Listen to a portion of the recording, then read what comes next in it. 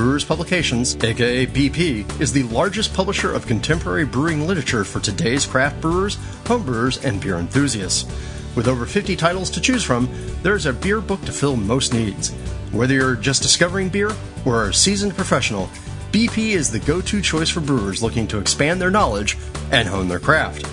Check out the complete BP catalog at brewerspublications.com.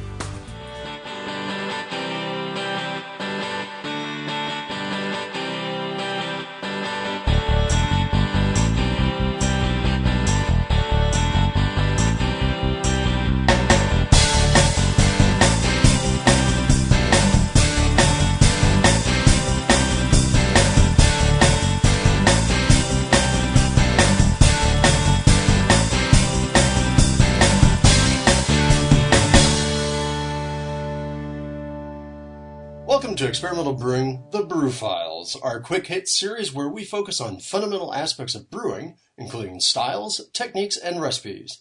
More brew, more flavor, more story, less time, less ukulele. Well, hey, the brew is out there. But on this episode, we're leaving our comfy confines here in America, and we're traveling all the way down to, well, the Southern Hemisphere, and we're going into Australia to go talk about Australian brewing, both historical and modern, and how you delve into both finding out about historical recipes and what do you do about trying to recreate them with our modern ingredients. All right, and I have on the line one good old Mr. Peter. Mr. Peter, say hi to everybody and introduce yourself. G'day. My name's Peter Simons. I'm the author of Bronze Brews, which deals with historic recreations of Australian beers. Let's get a little bit into the book, Bronze Brews, which, if I remember correctly, you released that last year. Yeah, I self-published it last year. It took me 4 years to put it all together. And as you would probably well appreciate, having written several books, virtually the whole of the last year was spent editing, refining, and waiting for those last few recipes to be brewed by my colleagues in the Extra Special Brewers Homebrewers Club. Most of the recipes in the book were trialed to make sure that they actually worked and were drinkable. It was a big undertaking. I have my copy in front of me because when I saw that you released it, I was like, ooh, that's a subject I know nothing about. I have to go find something out about it. It's a dense 300 and some odd pages, or 370 pages. I can only imagine that this must have been a long bout of research for you. Yes, the last 12 months of the editing, I went from 1,200 pages down to the book that it is.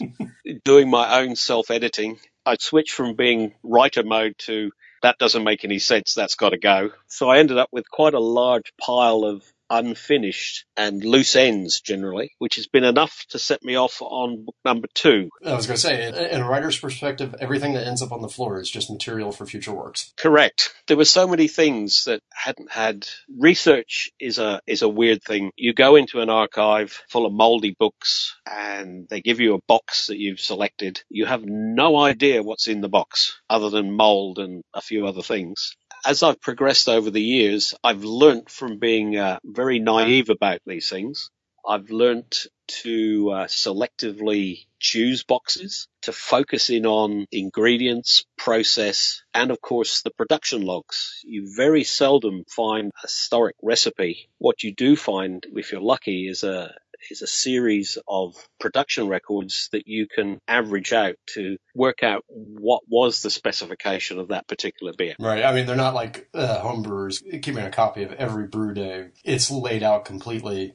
You know, I used 10 pounds of this and 20 pounds of this, and it's much more like, okay, we know what the recipe is, and this is how we brewed it today. Yeah. Depending which era you're in the 19th century, things were pretty rudimentary as to what they actually recorded. As you get to about 1870s, 1880s, with the advance of more scientific brewing rather than practical brewing, which was empirical, they did tend to document a lot more. But all the units are in pounds per barrel, quarters, pounds, which for somebody that's in the metric world is a challenge in its own right. You know, how many lengths to a furling, how many pints in this and that and the other. And, of course, it all changes over time, too.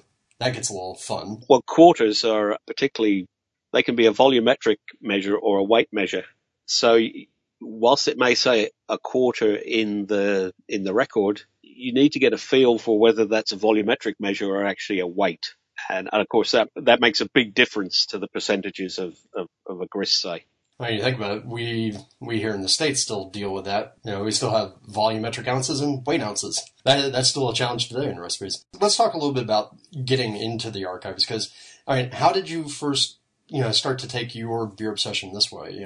Like a lot of us are just, I want to go make a beer. But here you are now suddenly going, I must go find moldy boxes full of weird papers.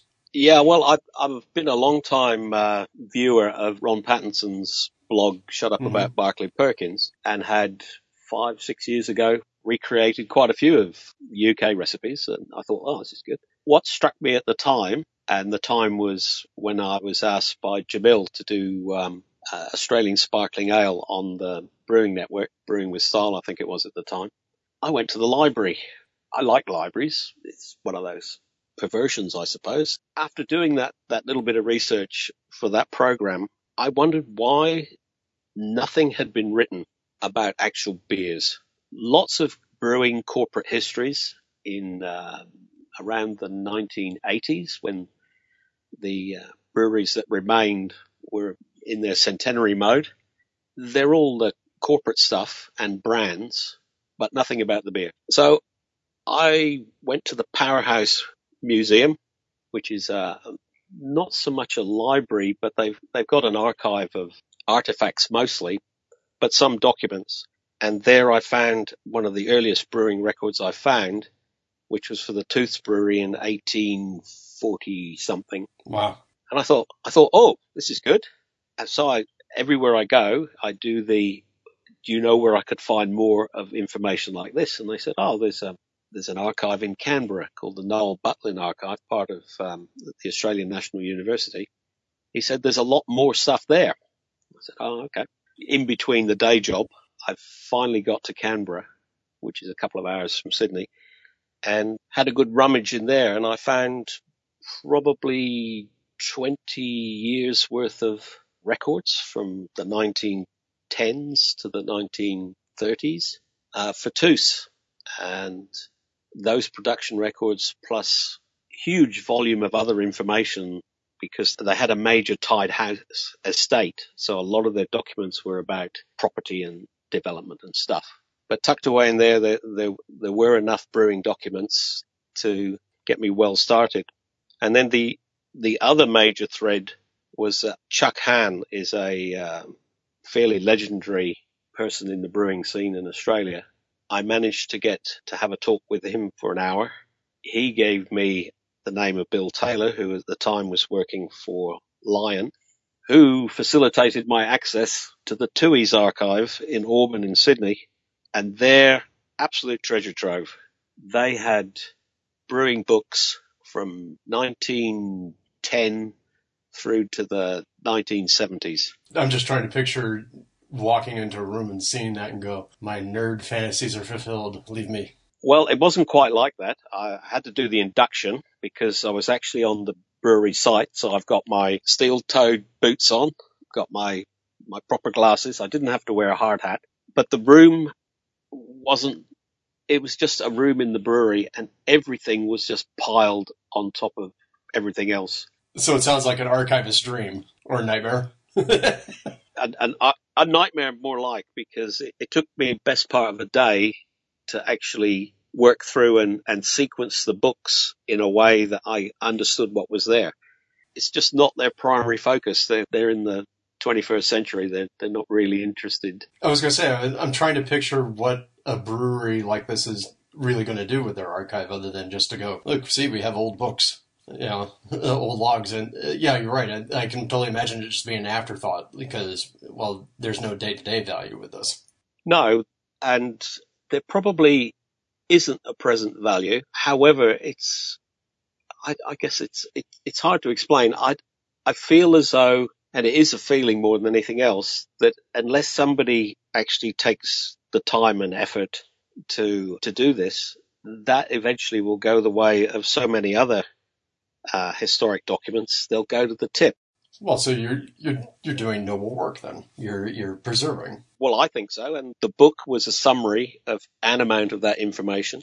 Because the internet is a wonderful thing, and in Australia, there's a new free to access newspaper archive called Trove, and you can search on Trove, and I use Trove quite extensively to find contextual information for how the breweries were operating, and occasionally you get description of plant. So you put that all together and you get a bit of what I was aiming to do was to get the beer in context, have a fair idea about the process, and put that together into a recreation that, as best as possible, because we're never going to know how it actually tasted, would be something worth brewing and trying. Let's talk a little bit about some of the information that you found, because I'm still just picturing like finding all this old information and trying to make heads or tails of it. When somebody says to me, hey, Australian beer, obviously as a beer lover, the very first thing I think was just the first one that you talked about, sparkling ale. But then I think if you talk to most people around the world and say Australian beer, they're thinking, pisswater lagers. But it's very clear from reading through the book that there's a much, much richer history and more style diversity to Australian beer than I think ever gets communicated to even the most ardent of beer lovers. So if you could dig in a little bit and talk about some of that and what you found that was both kind of surprising and not surprising to you. You'd have to say that the marketing of beer from the 1950s onwards was very successful. They managed to convince the world that Australian beer was Foster's. Whilst there may be some people that have drunk Foster's, and I must admit, in my youth, I have drunk Foster's, and my youth was a fair while ago, and it used to come in a big tin called a depth charge, and it was the height of sophistication to be drinking that, compared to old, that you'd go to the pub and you'd drink old. Well, I drank old because I liked old, and old was generally an ale, and it was a nice 4.5%, a nice quaffing beer at the pub. What I've come to realize is that the marketing guys did such a good job that anybody who would casually think about Australian beer will say lager, whether that be 4X lager, VB, and all the rest. If you're into your craft brewing, you're probably going to be aware of Coopers and sparkling ale. And if I discount the last 15 years or so when the craft beer industry here has really taken off, you really only had the opportunity if you wanted to have a beer in a place that only had fairly ordinary lager, then you'd ask for a Coopers, because at least you knew you were going to get something that was drinkable. So where I've got to in my research is that ale was in the public bar, Triple X, or sometimes called Old. That was the beer that was drunk for 2/3 of the 20th century. Come about the 1960s, 1970s, the big brewers changed their plant to more lager-oriented plant, and then you've got lagers still called Old, but they're generally facsimiles of the ales. Apart from Tooheys Old, which is still an ale. Well, and I think it's interesting that you've mentioned VB. That bitter name still survives, even though it has absolutely nothing to do with it. Well, there's two other things we need to chat about. We need to chat about stout, because I like stouts. So we'll talk about that. But the bitter, in my current set of researching for whatever the book insert name here will be after Bronze Brews, what I've seen more and more of is when plant was changed in the first half of around the 1920s to lager plant, they introduced a bitter ale. And a bitter ale was typically with a lager yeast. So that was the bitter ale, and that was typically bottled. Whilst a lot of people would say Australia is quite egalitarian, as far as drinking goes, there was the people that could afford the bottle beer, the premium imports of the day, and there was everybody else, the working man or woman, very rarely, who would be drinking in the public bar, and that was typically draft beer, and that draft beer was ale. That was pretty much it for most of the 20th century. The one thing that has persisted despite all these other changes is stout. The big breweries like Lion and CUB still brew stouts. So you have Sheaf Stout and Abbotsford Invalid Stout, and they're really nice stouts. Good, meaty, current BJCP terms, they'd be double stoutish. And they're good drinking beers. When you look at Lion, they've got a Southwark Stout from South Australia, and that's sitting around 7.3%. That's you sort of foreign exportish there. There are, from what I've got, a lot more stouts to come in whatever the book will be next. Well, I was going to say, because I know that in Bronze Brews, you cover a couple of different periods of Australian brewing, and the rise of, there's some rise of lager in there, but there is a fair amount of the old or the triple X ales in here. I was kind of like really, really surprised because it was, before I'd read the book, I had never even really heard of the style. It was like, going, hey, that looks like a really good just beer to drink. If I was to compare with what I understand of North America, and in particular the US was influenced heavily by an influx of German brewers. That wasn't really the case that I can see in Australia. There are two areas that are still unknown to me. That's in Melbourne. I've not had the opportunity to delve into any archives in Melbourne. That will either confirm what I think or dispel what I think. And until I actually have the opportunity to have a look there, I wouldn't like to put forward an opinion. In terms of the Triple X, its lineage is mild. Mild from the 18th century was a present drinking beer rather than a aged stock type beer. It changed through you get to the beginning of the 20th century, and Triple X is now the quaffing beer at the pub, with the exception of possibly the amount of sugar that's used. It's not dissimilar to English milds of the same period. So it tends to be a brownie or verging towards black beer, not a pale beer. There is plenty. It was in the brewing logs, the Tooheys logs, it was just classed as ordinary. And I thought, well, that's not calling something ordinary is not really a very good descriptor, but that's what they called it in the brewery. And then as soon as they introduced the lager, they called the lager special. Well, I suppose you can't call anything special unless you've got an ordinary to compare it with. Funny how that works. Yeah. Well, and I'm looking at some of the Triple X recipes in the book, Toos and Tooheys Bulk. And I mean, right around the time of World War I or so, we're seeing them at the recipes you have in here are in the mid 1040s. And yeah, those are kind of slightly stronger than I think what a lot of people think of mild. But then again, we know that mild reduced over time. But the one thing that really strikes me, and you touched on it just a little bit earlier, was in looking at the ingredients list, there is a lot more sugar in the Australian recipes that you have in here than I would normally think of in a lot of British recipes, even though British recipes use sugar as well. But I'm seeing a lot more of your gravity and extract being drawn in from sugar. Do I have that right? Or Yeah. It's if you like it, whereas perhaps the adjunct of choice in North America was corn and possibly a bit of rice. It's seldom in the Australian logs that I've seen maize used. Few instances, but not a lot. The primary dilutant to make a bright beer of the nitrogen content has been sugar, and I've struggled in the UK that you can see number 1, number 2, number 3. We're all grades of invert sugar.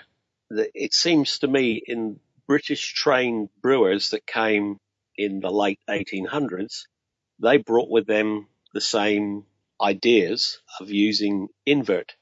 When you get to the first half of the 20th century, the evidence is not that I've got so far. It's not really conclusive that the big brewers were inverting the sugar on site. You get to the 60s and 70s, and nearly all the brewers are getting their sugar in liquid form. Whereas if you were to characterize English brewing logs, of which I have gigabytes, I can see there that they were using invert at a fairly constant level, either 1, 2, or 3, or possibly 4 in stouts. The difference here is, I think, a lot of cases of just using straight white cane sugar. And that white cane sugar has gone up to 50% in the 1800s. More typically in the 20th century, you're sitting somewhere between 25 to 30% sugar. It's fair to say that, just like in North America, the response for using sugar or some sort of low protein, cheap sugar source was to deal with shortages in terms of actual good grade barley and still get your gravity up and get your booze. And then also just kind of undercutting other characters that you're getting from native ingredients. So really it's dealing with the quality of native ingredients and dealing with the either lack of or expensive imported ingredients. Interesting point. Depending which era we're talking about, sugar started being refined and grown in Australia 1860s onwards. Even then, and you tend to think that having a product in country would have been, the way to go. They were importing sugar from Java, present day Indonesia, and Mauritius well into the early 20th century. Now, I think they built a flavor profile because when you get to the beginning of the 20th century, you're moving from bottle conditioned beers to bright beers that have been artificially carbonated. Allied to that, the trend to use more glassware, making the product in the glass needed to be bright and not cloudy and that sort of thing. I think the sugar as a diluent was quite an important consideration there. And they built this pattern of use. The flavor that you get from sugar is a characteristic of most Australian beers. Oh, and I totally forgot. We should totally tell people if you're not aware of invert sugar, when you hear brewers talking about, particularly brewers of British extract, they're talking about particular sort of sugar syrups where the molecule has been sort of chemically altered, so it's easier for the yeast to get to. But particularly when Peter's talking about 1, 2, 3, and 4, there's specific grades of the sugar syrups that are also different colors. I know Chris England, who's worked closely with Ron, has on his website a methodology for recreating invert sugar, both the hard, correct way and an easy cheater way. Yeah, I use the dilution method. It seems to work well. And basically it's diluting a sugar syrup with molasses, blackstrap molasses, in a particular ratio in order to get a close approximation. Yeah, I mean, it's a very handy technique. It is. Now, I made a statement a couple of minutes ago, and I'm thinking, I just said that sugar had a flavor. well, white sugar doesn't really have a flavor. In some older cases, they were using raw sugar, which still has some of that, say, Demerara. I'm not quite sure. Are you familiar with Demerara? Yep, Demerara, Turbinado. And then we see a lot of raw sugars from South America and Central America here too. Yeah, so they would have some residual molasses, and you get those trace elements in the invert. So the invert, I think, does provide flavor. White cane sugar is as I think you said, is basically a fermentable. The corollary to all this is that you've got mostly malt in the grist, pale malt. If it's an old type beer, you might have what's called hydride malt. And what I've seen is that the logs mash quite high, up to 72C in some instances. And I've pondered over this. I think what it is that they really needed to boost the amount of dextrins there to give some body to the beer, because the diluting effect of the sugar would make for a pretty thin beer otherwise. So you're talking almost 162 degrees Fahrenheit. That is pretty aggressively high.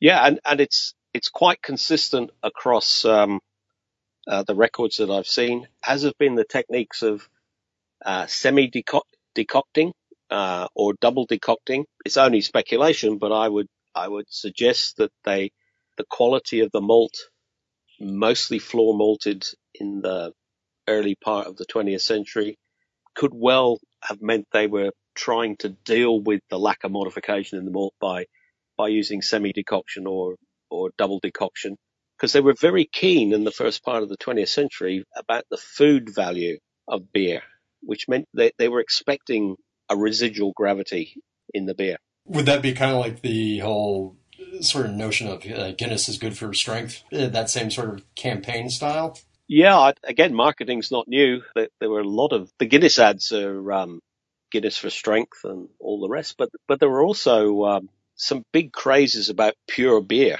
and I've read quite a few articles where the advocates of pure beer wanted the brewers to brew without sugar.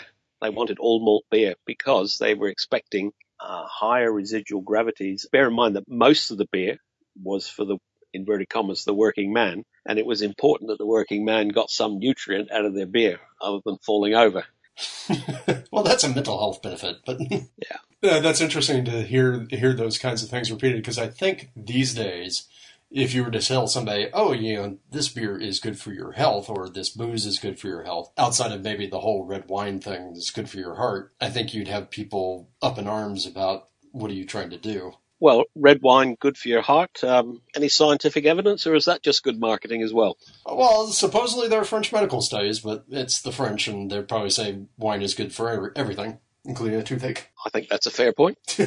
All right. Well, I wanted to go back and touch on one of the things. So we talked about invert sugar as a thing, and the amount of sugar seen in Australian beers, and some of that push-pull against pure beer versus the regular sort of beer, which, by the way, is the same sort of thing we see in the microbrew world here in the U.S., where people are like, our beers are all malt. None of that rice and corn stuff, patooey. But you made mention about a couple of different varieties of malt, and I wanted to take this and segue us into talking about, okay, so you're looking at these brewing logs, you've got old ingredients, and where you can suss out a recipe, where you can figure out what was in it, you're still dealing with the fact that barley varieties have changed over time, malting techniques have changed over time, just various little decisions here and there have changed over time. One of the ones that you'd referred to was, I think it was high-dried malt. Mm. And so if I had to guess, just putting on my deduction hat, I would say that's kind of a more toasted base malt. Yeah, it was good in the Tooheys logs. They had a drum type malting system on site, as did Tooth's, and some of their records were still there, and they had classified the various malts into 2-row, and that would be typically Chevalier, 6-row, which was a Cape, which today would be a feed grade barley. And the great advantage with the Cape, and you see Cape in the recipes 10-15%, it was cheap. And then you've got high dried and very high dried. And I know it's not exact because the color of the malt is not necessarily the flavor that you would get from the malt, but the toasting of the malt would contribute to that. So they had the color descriptions of these various malts. So I looked for an equivalent in malt available to homebrewers, and I came up with that high dried fundamentally, the low end it might be Maris Otter, probably Munton's mild ale malt is about high driedish, or a lighter coloured Vienna malt. Now all the suppliers have Vienna malt, and they're all different colours. And from what I could see on their kilning temperatures and durations, and what's published, I tried to line up. So I've said high dried in the log. I tend to go with a Munton's mild ale malt and see how that came out. Very high dried Munich 1. I don't know what the situation is in the States for 6-row, because it's really hard to get 6-row in Australia. You can still find 6-row around here because it has a large domestic use in terms of domestic ales, domestic pilsners. So you can find it, but on the homebrew level, it's getting harder and harder to find because it's being phased out. Yeah, I got the brew shop got me a sack of 6-row Castle Pilsner special order, which I've still got some left, because I felt that grainy feel that you'd get from the Pilsner malt. I think you could probably substitute it with a fairly bland, not very flavoursome, not like a Maris Otter where you're going to get biscuit. Something that's fairly neutral you could probably put in as a substitute. That's been my methodology, if you like. So you can't get, even though there's been an article about Chevalier being grown in the UK. I was lucky enough to go to Fawcett's Maltings last year. James Fawcett, when I asked him about potential of having a heritage type thing, he said, well, Our two heritage ones at the moment are floor malted Golden Promise and Marisota, and Chevalier's just not economic anymore. Yeah, well, and let's hope those never go away, because those are wonderful. Yes, and I hope they keep, even at a premium price. They're probably the closest things you could get to perhaps what a Chevalier was like. Well, and that's interesting that he had that reaction, because on the main program we were just talking, Weyermann over in Germany just went and bought a whole new malt plant. They bought out a competitor, mostly to work on their old-fashioned heritage malts. So, like, they're actually planning on bringing back more and more of the things like the Barca Pils. Kind of interesting to see those two different viewpoints. So that's a UK viewpoint. I am encouraged in Australia. There's some smaller, I think the current term is craft maltsters in both Australia and New Zealand. Voyager and somebody else whose names escape me. They're of a size that they can choose to do smaller batch sizes, and perhaps we'll have the opportunity of seeing some of these heritage ones. At the Australian National Homebrewers Conference in Adelaide last October, there was a presentation from Coopers, and they're building an on-site maltings at their brewery. They're very keen to use schooner malt, which is not a current variety because the bulk of malt in Australia is exported to China and places to the north in Asia. They quite like schooner for the way that they operate. And schooner is from memory, 70s, 80s. But it's got good brewhouse performance was really what I took away from the talk. So, as the market gets segmented and you need to differentiate, having these different flavors can only be good for us. Well, look, I'm not going to argue. I love this period of time that we're living in for the fact that there's more and more opportunities to try things. I think one of the things that I noticed in the book and in Ron's work and other folks who are sort of spelunkers of beer log history, that when you look at the old school ingredients and recipes, you can see that these guys had a much narrower range of things they could choose from in comparison to what we do. Nowadays, we have availability to lots of things. Although, one of the great things to learn from the book is also the fact that, despite the fact that we think of globalization and the availability of ingredients everywhere as a modern thing, it's very, very clear from looking at the logs that you went through that there was an awful lot of American hops being used in Australia. Yeah, malt from Chile, from California. Quite often you see Oregons or Californians, particularly in the 18th century. Sorry, the 19th century. You get to the 20th century and really there was a level of protectionism that came into vogue. I wonder where we've heard that recently. Anyway, these things go in cycles, I suggest. So you have a country that's been federated in 1901, fairly protectionist government.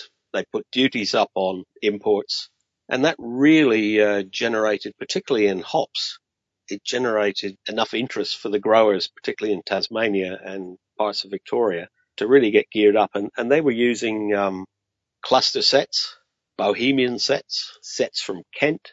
You're getting a lot of localization of the hop as a result of these protectionist actions. But in the 19th century, absolutely, globalized market. Yeah, and I guess that's the reason why whenever I think of Australian beers, when I first started learning about beer, I remember schooner malt. And then the other one I always remember was Pride of Ringwood as a hop.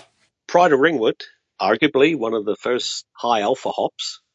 It was bred during the 50s, came into use in the 60s, and from what I've read recently in Tasmania, I don't think the main grower in Tasmania is growing Pride of Ringwood anymore.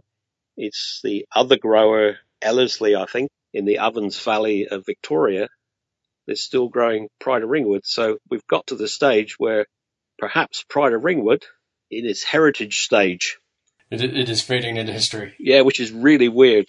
There's just so much focus on, not so much on alpha hops, but on flavor hops nowadays. Vic Secret and Summer, and there's a bunch of Australian hops that are coming up this way now that are interesting.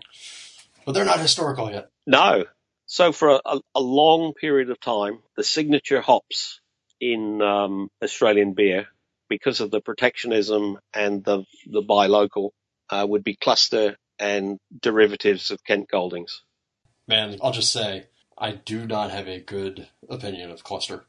It's so funny to see it all over all of these old brew logs and old brew recipes. But hey, it's what they had. The Cluster, whilst they may have been the rootstock from the US, the wine term is terroir, they would have changed. And I have seen notes to say that the flavour of Cluster, I'll use the American, acclimated rather than acclimatized, but let's say it's been acclimatized. I've seen comments to the effect that those strong flavours become muted. No more blackberry cat piss, huh? Probably. All right, so we've covered a lot about older styles and the ales that existed and the fact that stouts still kind of hang on there and that bitter lager is still a thing. We've talked about some of the changes in ingredients and hops over time. Were there anything about techniques that you've seen that you had to decipher that have also changed that you feel like have an impact? I think the biggest technique issue from experimenting on rebrewing some of these is that you don't need to fear the sugar. If there was one message about all of this, my colleagues in the homebrewing club, you want me to put how much in? Because they're thinking kit and kilo, cidery flavours, it's not going to come out well. If you've got good fermentation practice and a decent starter, you shouldn't end up with cidery flavours despite what is a fairly generous amount of sugar. So I think that's the major takeaway is don't be afraid of the sugar. The sugar is part of the profile of these beers, and make sure you ferment it correctly. Sugar gets a bad reputation, and I think it gets a bad reputation largely because for years homebrewers didn't really understand yeast health and know how to make a fermentation actually work. What's somewhat ironic is that if this was a discussion about Belgian beer, it wouldn't even be controversial. It's true. There is a little bit of that sort of snobbery. Yeah. When you're using so much sugar, I have found that when I'm mashing and I'm doing a 5-gallon batch in Old Money, you don't really have a lot of grain in your mash tun, which means that you can be called out a bit if you're used to having 5 kilos of grain in there and you're only down to 3 kilos. It does mess up your mashing routine a bit until you get used to it. Even trying to do just beers that are extract added, or even, of course, nowadays part of the rage around here is to do small batches, a couple liters or a gallon or whatever. Once you're kind of built into that mindset where you're doing 20 liters or 5 gallons of beer, trying to go back and do a 1-gallon batch, it sort of messes with your rhythm. It changes the parameterization, if you like, on the way you would normally do a brew. So you have to be aware of that, I think. Before we leave, though, I think we have to also plug a couple of things. So one is, I know that, we haven't talked much about yeast, and there's a mix of fermenting lagers warm, and fermenting even some of your, we talked a little bit about the bitter being done with a lager yeast, but I know that you have a yeast strain out there that you're trying to get out into the public. Thanks to Chris White of White Labs, who got this yeast strain from the yeast bank in the UK, and it's called WLP 059, Melbourne Ale yeast. It comes from Ballarat. It was banked in 1936. It is probably the ale yeast that was used in Australia in the first quarter of the 20th century. And currently, it is sitting in the White Labs vault at number 6.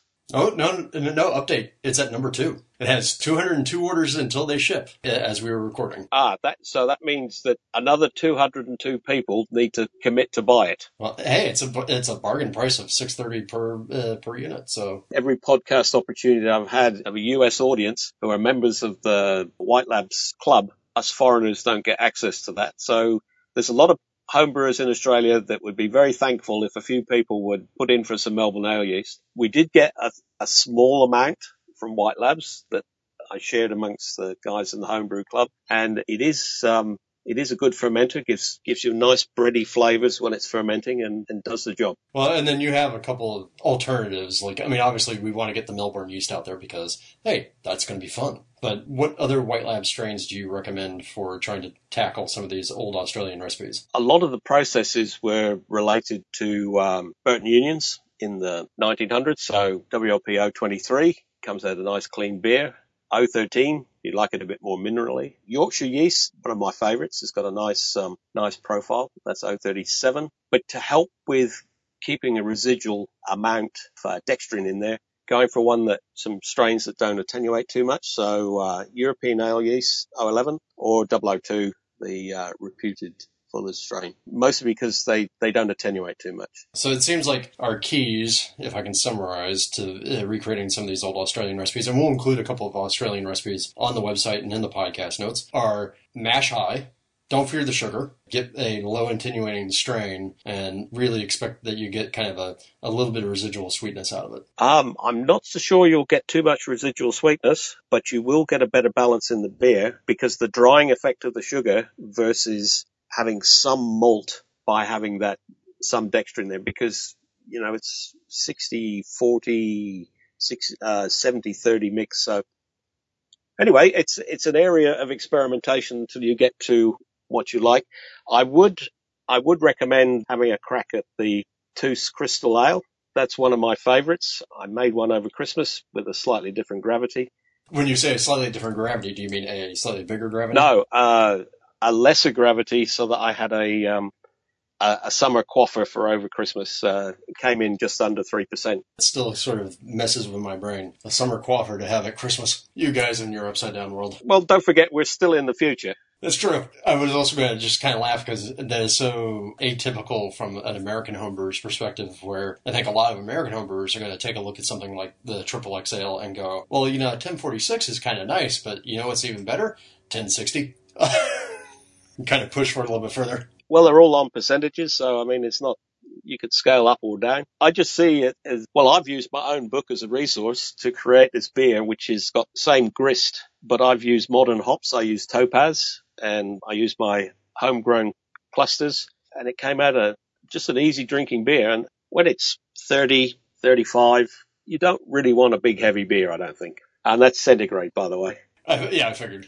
Trust me, Denny and I, we are big fans of session ales, and we are trying to push people to pay more attention to that end of the spectrum and get away from all the heavy booze and heavy hops and heavy flavors, to the point where April 6th is still International Session Day. We will make sure we have a couple recipes online so that people can attempt to have a truly international session beer for their International Session Beer Day. And in the meanwhile, just want to say thank you, Peter, for taking the time. I know it's a holiday there, and I appreciate you talking to the audience about sort of a subject I don't think a lot of Americans have ever given a lot of exploration and time to. Now, if people want to go and pick up the book, they can actually pick up the book via lulu.com. That's correct. It's a publish on demand, and don't forget to look for the discount coupons that they tend to do periodically. A totally awesome thing. You can go buy the book, and it gets printed just straight special for you and delivered to your home. We'll include a link to where you can follow Peter's adventures at Facebook at facebook.com/bronzedbrews.